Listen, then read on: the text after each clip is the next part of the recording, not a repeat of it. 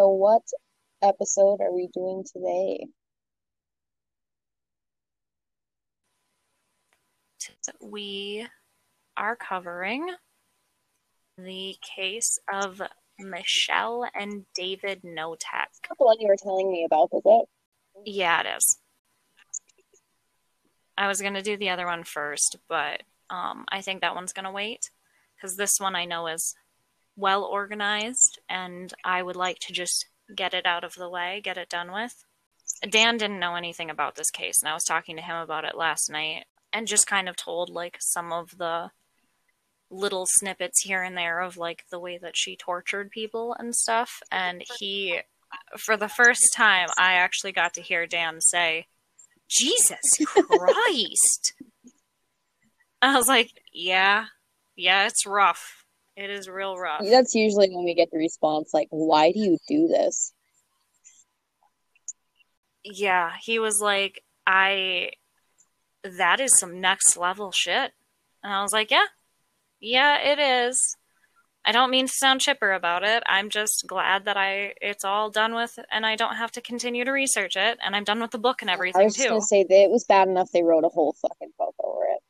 Yeah, the book was, I would say my main source of information. I did watch the episode of Wicked Attraction on it. It's season 3, episode 2. I watched that and I don't know.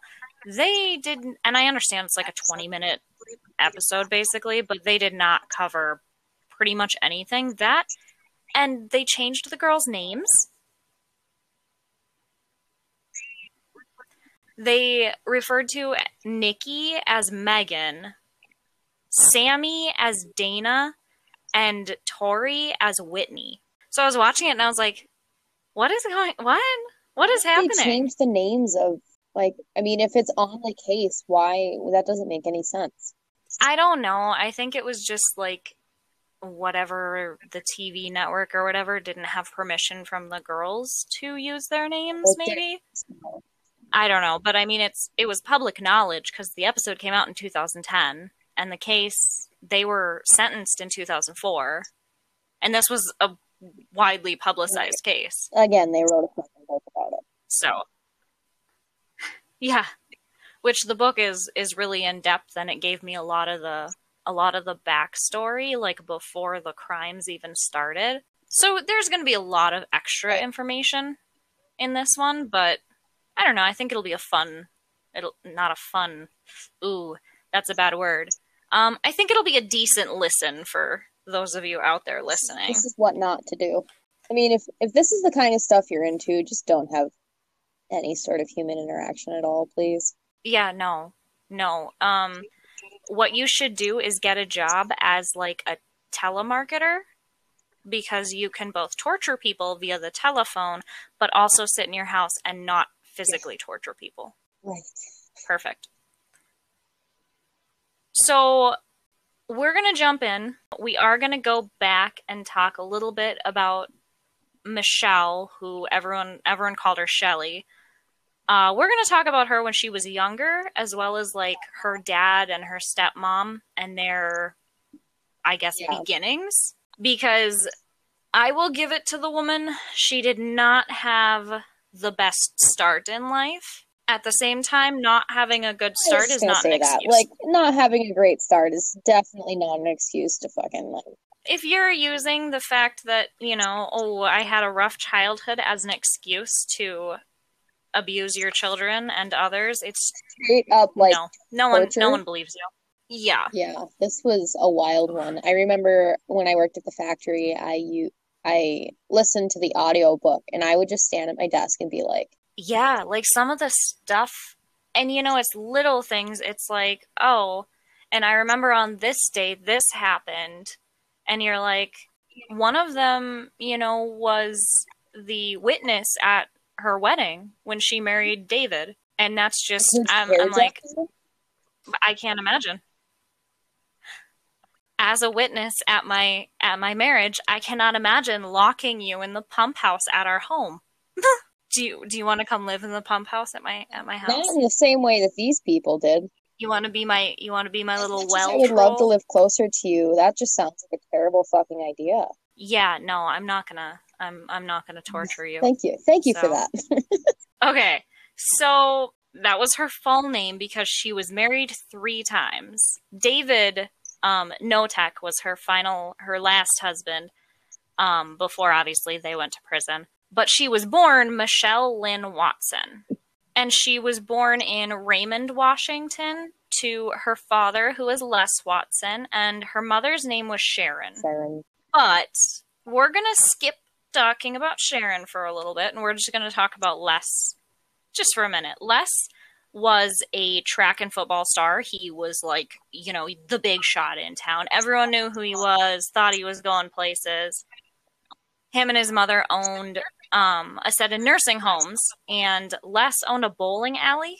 In this bowling alley was a snack counter. He met Laura Stallings when she was working at the snack counter to save for college. That was in 1958. She had long, curly blonde hair, and she was gorgeous. Laura fell for Les because he seemed like he had his life together. So he actually lied to her when they started dating and said he was only 4 years older than her when he was actually 10 years older than her. This girl? She was like 19. Oh, She was saving to go to that's what college. threw me off. I was like pedophilia, but at the same time, she's not a minor, so Yeah, not quite. I mean, it's sketchy. It's a shitty thing to do, but right. technically not illegal. They ended up getting married, obviously. She stuck it out, they got married, and the very next day she found out he wasn't as great as he painted himself out to be. Surprise. They got married in a small civil ceremony, just basically the two of them and a couple other people. And the very next morning, his ex-wife, Sharon, called and asked, "When are you coming to get these kids?" Yikes. Big yikes. So, and I don't know if Laura knew that he had children, but like she didn't know that he had previously agreed to take in his children because his ex-wife couldn't take care of them. All of the What? red flags are being thrown. Right? Like, if he has children he doesn't mention, Right. girl, run. Right. So he had promised to take care of his children. He had 3 children, a girl named Shelley, Michelle, and 2 boys named Chuck and Paul. He went on to tell Laura that his ex-wife was an alcoholic, and she agreed that they should take the children in. So they went and got Shelley and Chuck, who were 6 years old and 3 years old, respectively. But Paul stayed with his mother because Paul was still an infant. Oh, yeah, let's leave the vulnerable one with their mom. Well, not only that, if he is an infant, if he's still a baby and you left him with her, how long were you guys separated? How long were you divorced before you got married to her? Before you married Laura? Like, the red flag is giant The here. red flags of all red flags. So, Laura had noticed pretty early on that Chuck, who was 3, didn't really talk to her. He didn't speak at all. But Shelley would talk for him, and it seemed like she kind of controlled everything he did. Shelley, on the other hand, as she got used to being in the house and got used to Laura, she would spend every day telling her that she hated her. Wait, they took the ex-wife in too? No, the ex-wife did not move in. As Shelley got to be more comfortable, like living in the home with Laura and Les, and got used to the house and all that, she started telling Laura every day that she hated her. At 6 years old. Oh, right, okay. So Sharon basically disappeared out of the 2 older children's lives. It was a case of, I'm not seeing you every day, so I'm not thinking about you, you know? And it's even said that, like, Sharon didn't have the best upbringing. Her mom had gotten married and remarried and a bunch of other things. She had had a twin who passed away. There were some people that kind of thought that Sharon was into prostitution, which I think, due to what had happened in her living conditions and everything, she probably was into some form of sex work or something of that nature. In 1967, after they had only been married for 7 years, they got a call from a deputy down in Los Angeles County, and they were notifying them that Sharon had been murdered and that they needed someone to identify her body and to pick up Paul, the Oh, I youngest. remember this. So in 1967, which was only 7 years into Laura and Les's marriage, they got a call from a deputy down in Los Angeles County who told them that they needed to come and pick up Paul and that they needed someone to identify Sharon's body because she had been beaten to death and she was found in a hotel room. And Les said that initially he was kind of hesitant to go and pick up Paul because he had had previous behavior issues. I have a How problem old is with this kid this. now? He would have been 7. Yeah, because he was an infant when they got married. And so this was 7 years later. Okay. So my issue with this is, like, what were you going to do with the child if you were not going to go get him? Release him to foster services, I guess? I don't know. Yeah, and like, so you were totally cool with taking your other 2 children, one of which was a complete and utter psychopath who controlled the other child, and yet your youngest, who has, quote, behavior problems, which I don't know how you know about, other than unless Sharon was calling all the time, like, you need to come get this one too, and you were just gonna give up on him? Like, you were just gonna be like, okay, peace out. Dad of the Year award, right? Right? Well, and so, like, the other thing is, and we do learn later on that Paul, his behavior problems continued. He joined a biker gang, and he got a girl pregnant, and that's how Shane came about, which we'll learn about Shane a little bit later. But as their father, you have 2 children that turned out to be less than great people. Maybe you Right. should look at yourself. To be fair, their mother was not great either. It's true, yeah.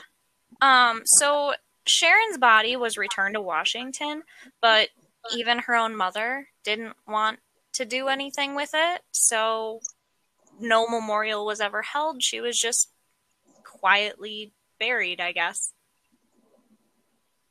I mean, that's unfortunate, but Laura would say that they tried to take, regular family vacations, and normally it would have gone great if it weren't for Shelley.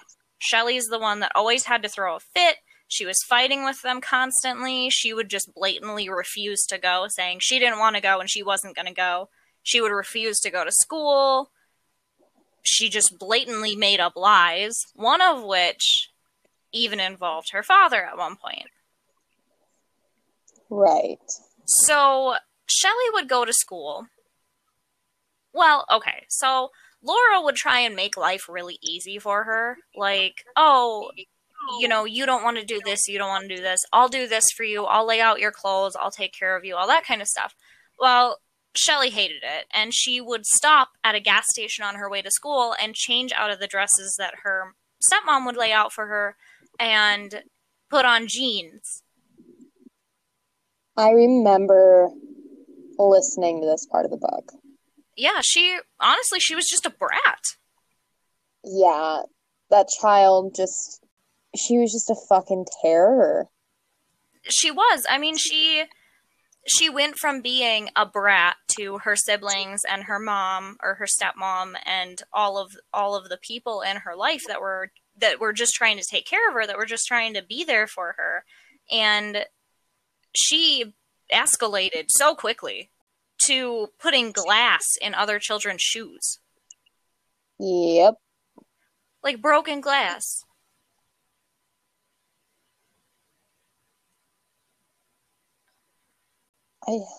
So I think we can kind of see where she got some of her behavior when you look at Les's mother. Les's mother's name was Anna Watson, and she was originally from Fargo, North Dakota. Oh. Yeah. Yeah. And so when she was a teenager, she was moved out to Washington. Okay. Everyone around her referred to her as the Iron Fist. Meanwhile, her husband, George, was just apparently like the nicest guy in the world. Which, isn't that usually how it goes? Yeah.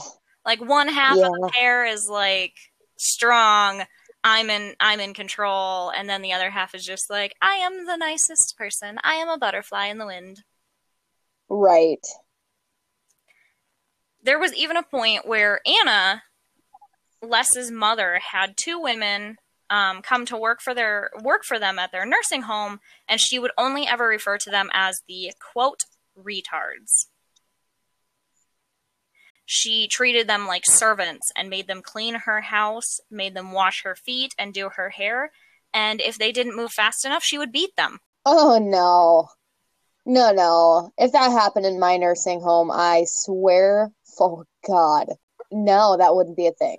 Well, and at one point she had Shelley over there. She was babysitting Shelley, which, again, this is where you can kind of see where Shelley started to see a lot of this, like, torturing behavior, because Anna got so mad at one of the women for not doing something right, not doing something fast enough, that she held her head in the toilet and proceeded to flush it several times. How do you even come up with these things? Like, I mean, how do you look at someone and think to them, think to yourself, I'm gonna give you a swirly. I don't know. I don't know. I mean, later on, there's a similar method of torture that Shelley uses, and yeah, I think we can tell where she got it from. Shelley would go over to Anna's after school, which then would cause Anna to call Laura and tell her that she's not taking care of her. Oh, you need to take better care of her. There was even one point where Laura had showed up to pick Shelley up, and because she, quote, wasn't taking care of her, Anna had taken a pair of scissors and cut Shelley's hair off. Oh no. Yeah, if I showed up to my mother's house, my mother-in-law's house, whatever, and they had cut my child's hair and they said, well, you don't brush her hair, I would be like, And you don't see your grandchild anymore? I will end your whole existence. Right. So this is where her lying takes a weird, not even weird, just absolutely horrific turn. Shelley, at 15 years old, goes into school and tells a counselor that something had been going on at home and she just couldn't take it anymore. So she was taken away to a juvenile hall detention facility. So no one would tell her parents what was going on until they showed up at the facility and were informed that Shelley had said that her father had raped her. And the part that I guess is confusing for me is usually, I guess now, when something like that happens where a girl says something like that, or, you know, there's proof that this is happening, they call the police and they call, you know, Child Protective Services, Youth Family Services, stuff like that. And she was taken to a juvenile hall detention facility. I mean, first of all, they failed her, but at the same time, there's generally, like, a sequence to these things. They don't generally just take you out of your house. Well, right, and there's steps as for what's going on. There's investigations. If something like that is claimed, they will remove the child and make sure that they don't go home until it's all sorted out. Like, I know that happens, but there is an investigation and other stuff. And I mean, maybe a detention facility meant something else back in the 70s. Maybe. But yeah, I don't know. I found it really odd, but Shelley was then taken to the hospital where the family doctor examined her, and he basically said, no, she is still a virgin, per what he said, which, you know, the thing is we all know that, like, now, you know, this is the 70s, but we know that, like, the hymen is not exactly the tell-all of things, because it can be intact after sexual contact, it can be broken by tampons or riding horse or things like that. But, right, you know, the doctor was fairly confident that she had not had any sort of sexual contact like that before. And Laura went into her room and found a magazine that had a very similar story, so they knew where the story came from, and they sent her to therapy. It didn't help, because Shelley would never admit that she had done something wrong or that she had lied. She was a fucked up kid. She was. And she apparently was from the age of, like, 6, because, you know, she controlled her younger brother and everything. But it leads me to wonder on the whole nature versus nurture argument. At the same time, though, I think that even as young as like a toddler, if you're abusing them or neglecting them in the way that her mother probably was, it probably contributed to it a lot. So at this point, she was kicked out of school because the school figured they didn't want to deal with her. They didn't want any more trouble. And Laura tried to enroll her in boarding school, but as soon as they looked into who Shelley was, they were like, nope, we'll pass. No, thank you. Yeah. No, no, thank So you. at this point, she was sent to live with Laura's parents. And her grandparents kind of tiptoed around her. She started babysitting other children in the neighborhood, but that did not last long at all because she started to lock the children in their bedrooms and barricade them with furniture.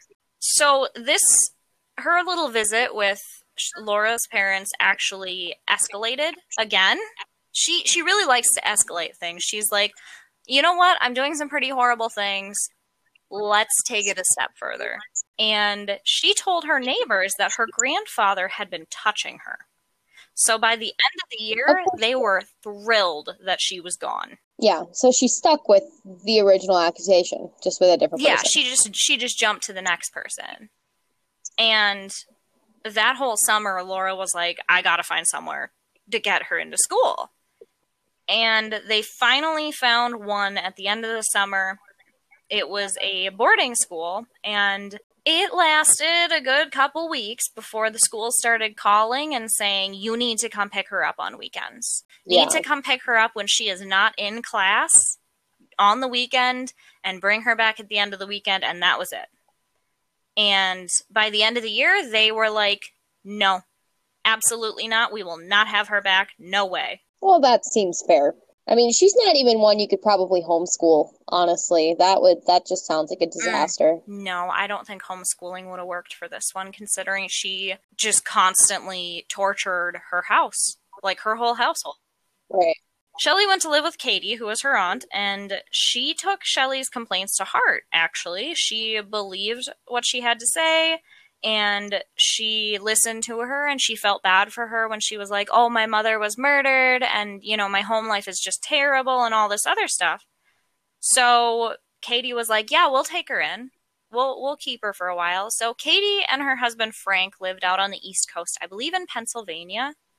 I think Frank was in mining at the time.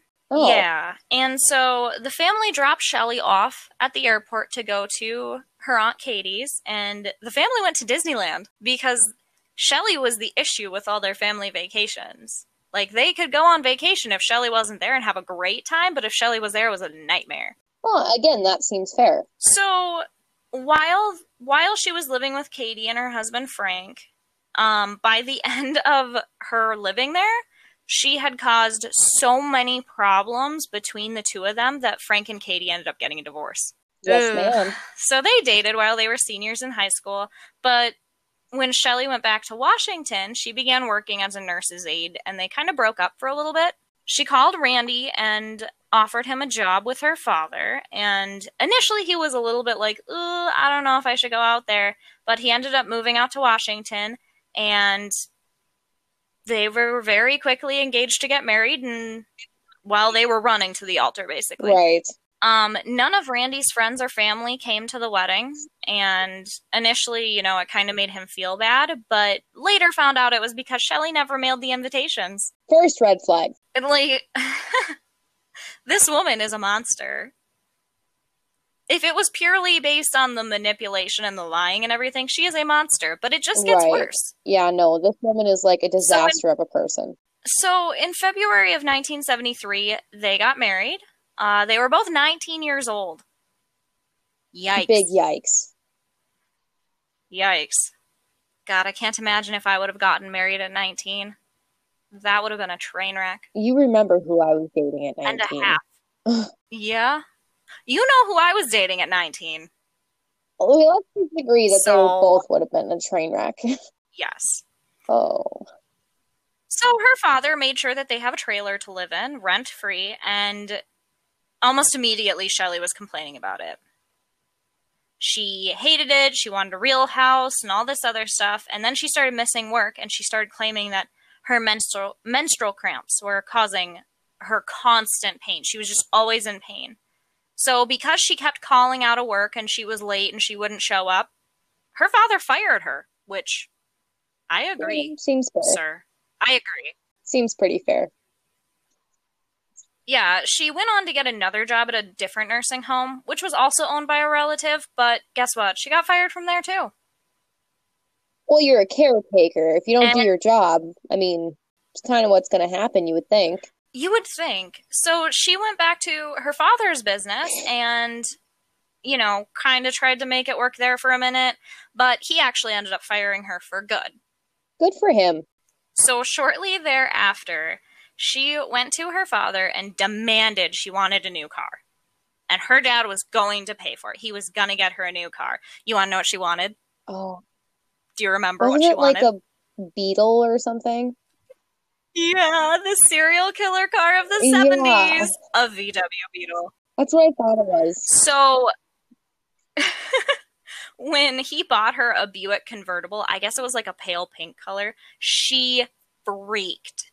It was basically new, but it wasn't like brand new. And that night, she claimed that she overdosed on sleeping pills and booze. Well, she's retarded, At least, so. that's what she said. They ended up taking her to the ER and they pumped her stomach, and it turns out she had only taken a small amount of aspirin. Oh my God. I cannot imagine what would happen if I was like, oh my gosh, I'm going to overdose. And I had taken like 2 Tylenol. That is the most dramatic suicide attempt I've ever heard of in my life. Yeah, pretty much. So after this little suicide attempt, Randy went back to taking classes, and at one point he came home to find his house a complete and utter wreck, and it looked like his wife had been beaten. She claimed that a man had came in, beaten her, and raped her, and then stole Randy's rifle. And the sheriff and her father arrived, but the sheriff, after speaking to her and looking her over, proceeded to say that Shelley had done this to herself. She I feel like swore I remember her doing that a lot. Well, I think she does it I think she does it again, but like she's always the victim. Right. Like she is always the victim here. So she refused to admit that she had not been raped. Like she swore up and down she had been raped and that this house was so scary and she was traumatized. And really this was her way of strong-arming her father into buying them a house. Right. Randy wised up pretty quick around this point, and he realized that their marriage and her parents, being all for it and everything, was just a way to get Shelley off their hands. Can you blame them? Absolutely not. So, in the summer of 1974, Shelley announced that she was pregnant. Also terrifying. Oh, gosh. Yeah. So when Randy's family came from the East Coast to visit them, Shelley refused to leave their bedroom and wouldn't see any of them. And Randy, instead of bowing to her problems, he took his family out on the town, showed them around, showed them a good time and everything. And Shelley was livid. Like, she was so mad about the fact that he went ahead and had a good time with his family while she was acting like a spoiled brat. I can't imagine ever having somebody over here and like one of his parents and me acting like a bitch and he'd just be like, all right, bye. And then me getting mad about it. I mean, I think it requires a certain amount of just complete and utter childishness to, not be willing to grow up and just deal with them for a couple days. Like, I've read some pretty horrible things on the Just No Mother-in-Law subreddit, talking about how horrific in-laws can be. And trust me, I know how horrific in-laws can be. Like, my current ones are not that bad, but I've met boyfriends' parents and families, and I've been like, Oh Do I no. really want to marry this You're person? not a I nice am marrying person. the family. Right. So when they left for after visiting and everything, Shelley decided to take out her anger on the gifts that they had brought. So things disappeared, things were broken, stuff like that. And it just seems on par for what terrible of a human being she is. In 1975, their daughter Nikki was born. And for what it all seemed like, Shelley seemed to be absolutely in love with her daughter, and she seemed to love motherhood. Her daughter looked just like her, apparently.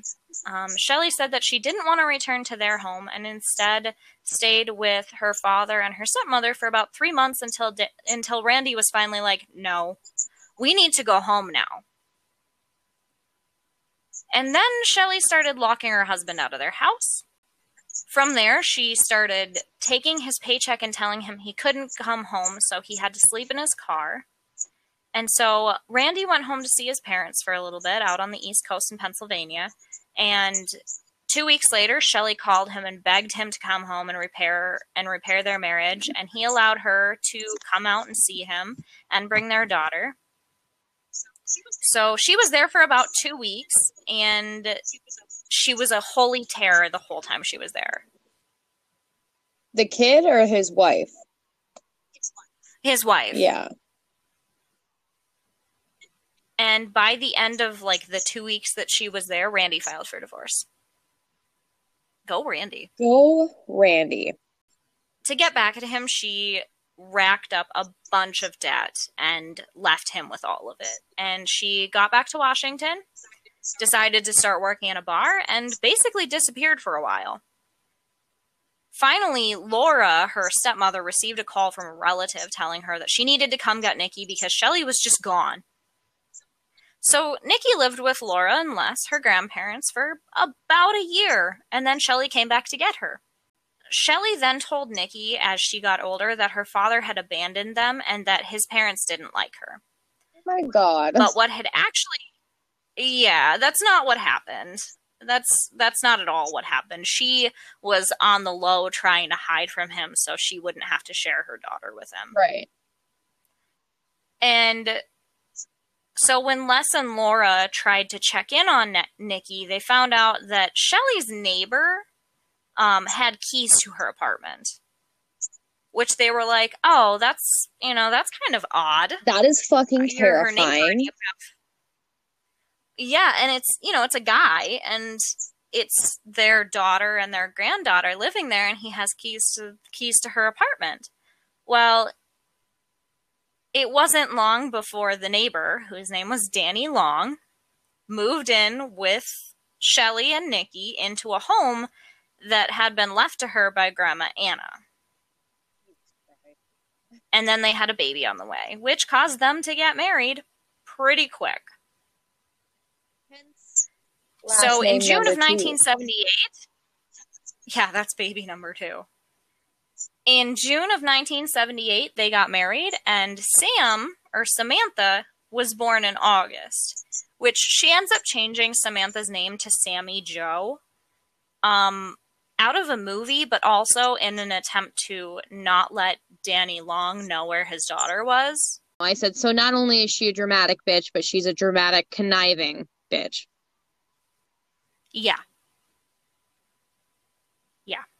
So Danny was, for what everybody else had to say about him, he was a good man. He was a good father. He doted on the girls, and he was kind to both of them, even Nikki. But he did push back against what Shelley wanted, and that caused their fights to be big. Right. They would get physical. They'd break things in the house. They'd be screaming at each other. So obviously, things weren't going the best between them. Whenever Shelley would enroll Nikki in a new school, it was always under the last name of her current boyfriend or her husband. And then she'd tell Nikki that she had to call whoever this person was dad. That's So a short 5 years later... That is so fucked up. It is. I can't imagine forcing, a child to call someone else by like mom or dad just because I don't know, I'm so mentally screwed up. Right. So, 5 years into the marriage, so 1983 ish, Shelley filed for divorce. And she actually already was looking at another man. Baby daddy number three. Yeah. Yes. So she packed up her daughters and she moved to Raymond, Washington with David Knotek. Wonderful. And what everybody has to say about David, like when they first met, was that he was a really nice guy, mild mannered, really quiet, like just obsessed with keeping her and the girls happy. So before they moved to Raymond, Nikki remembers her mother attempting to smother her with a pillow. Oh my God. And yeah, so then she convinced Nikki that it was just a dream because she was little at this Right. point. I totally forgot about that part. She was like 6 or 7, I think, somewhere in there, maybe even 8. And she said that basically she woke up, or like, yeah, she woke up to a pillow being over her face and she couldn't breathe and she was trying to get help. And then all of a sudden her mom was there and her mom convinced her it was a dream. And later on she was thinking about it and she's like, oh, she was right there right away. David Knotek, as well as his brother and sister, were originally from the Raymond area. His parents' names were Al and Shirley. They were true farm kids growing up. They were the kind of kids who made their own toys out of sticks and strings, and David used to wear the same clothes from year to year going to school, but he used to say, like, he didn't fault his parents for it because they worked hard and they did their best. And he knew that. And he also knew not to expect the brand new, latest, greatest everything because they couldn't afford it. Right, which makes sense. Yeah. And so Al was a timber worker and Shirley worked in an oyster cannery and then later at J.C. Penney. Classic. Al and Shirley always said Dave was like, he was the troublemaker. He like would steal his dad's cigarettes and tried running away when he was younger, but I guess he like didn't make it far. Oh. And the kids, when they got in trouble, were disciplined with a razor strap, I guess.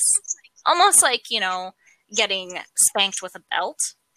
And Dave even said that he never felt like there was a time when he was disciplined that he didn't deserve it. Right. So like, that's the kind of respect he has for his parents and stuff. Like, oh, yeah, I got in trouble and I was disciplined, but they had a reason and I knew what that reason was. I did something wrong.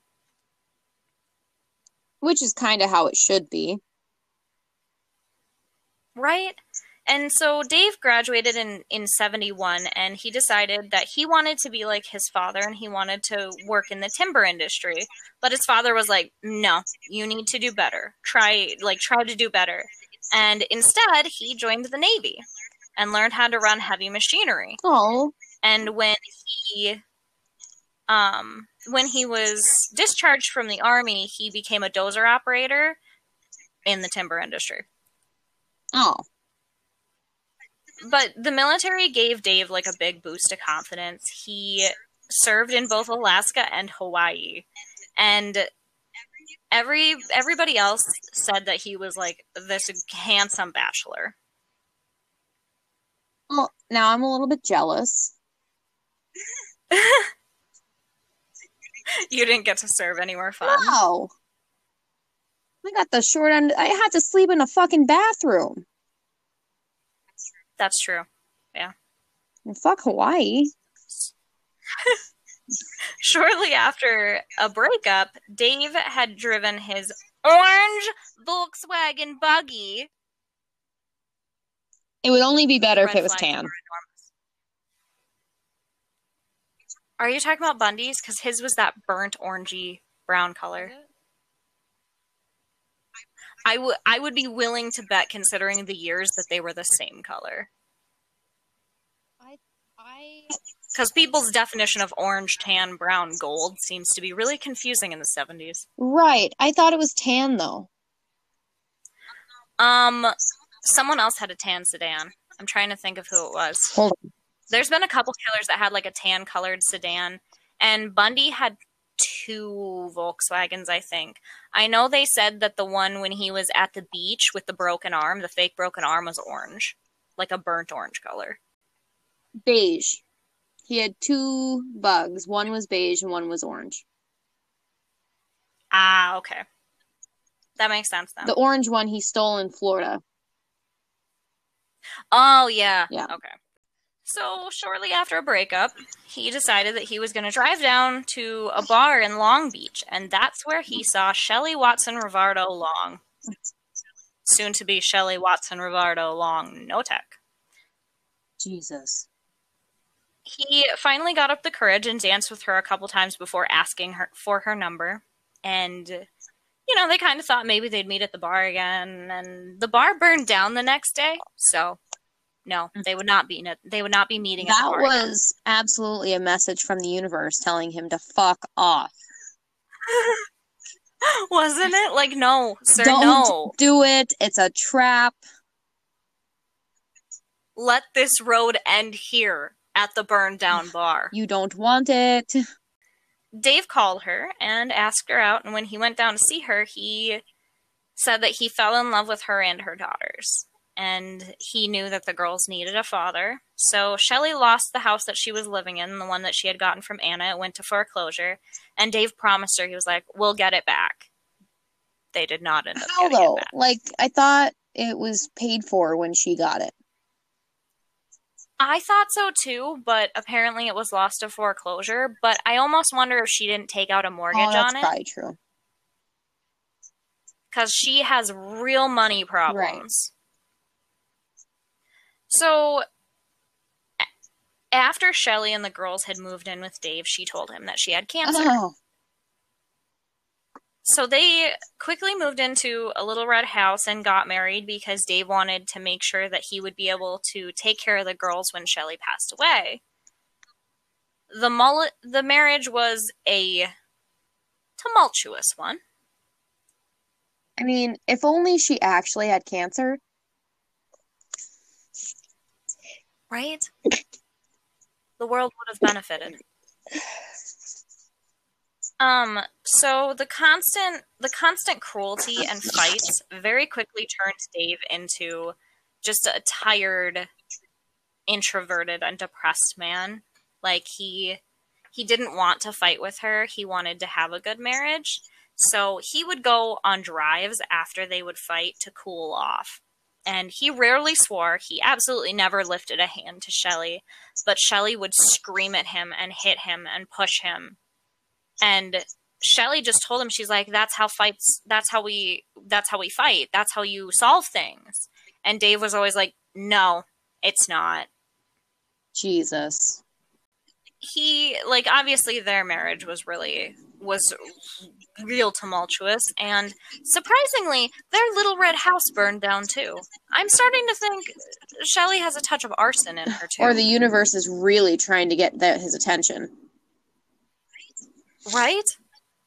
Hello, look at this giant burning red flag. It's on fire at this point, and you're still just like, no. Literally. They moved into another rental. And this is where Shelley learned that... Hang on. So they moved into another rental, and this was where the family learned that anything could be a weapon if Shelley wanted it to. Right. Well, you guys will hear the rest of it next week when we go into the abuse, the child abuse, as well as the torture and ultimately how they were captured and the sentencing, which is going to make at least one person really mad. I may be that one person, but I guarantee you it'll also make you mad. Right. Yeah, no, this was a wild one. Yeah, and I don't think it's going to get any easier. It's going to get a lot worse. All right. Well, make sure you check back next week Okay, if you guys would like to see pictures from this week's case, you can see us on Instagram. at the Crime Scene Pod. Scene spelled SEEN. And if you would like to suggest a case, if you have any comments about what you've heard so far or any previous cases, you can reach out to us at email At the Crime Scene Pod at gmail.com. And we check it at least daily, so we will get your response. and we will see you next week, Yeah. hopefully. Tune in. Noon on Tuesdays.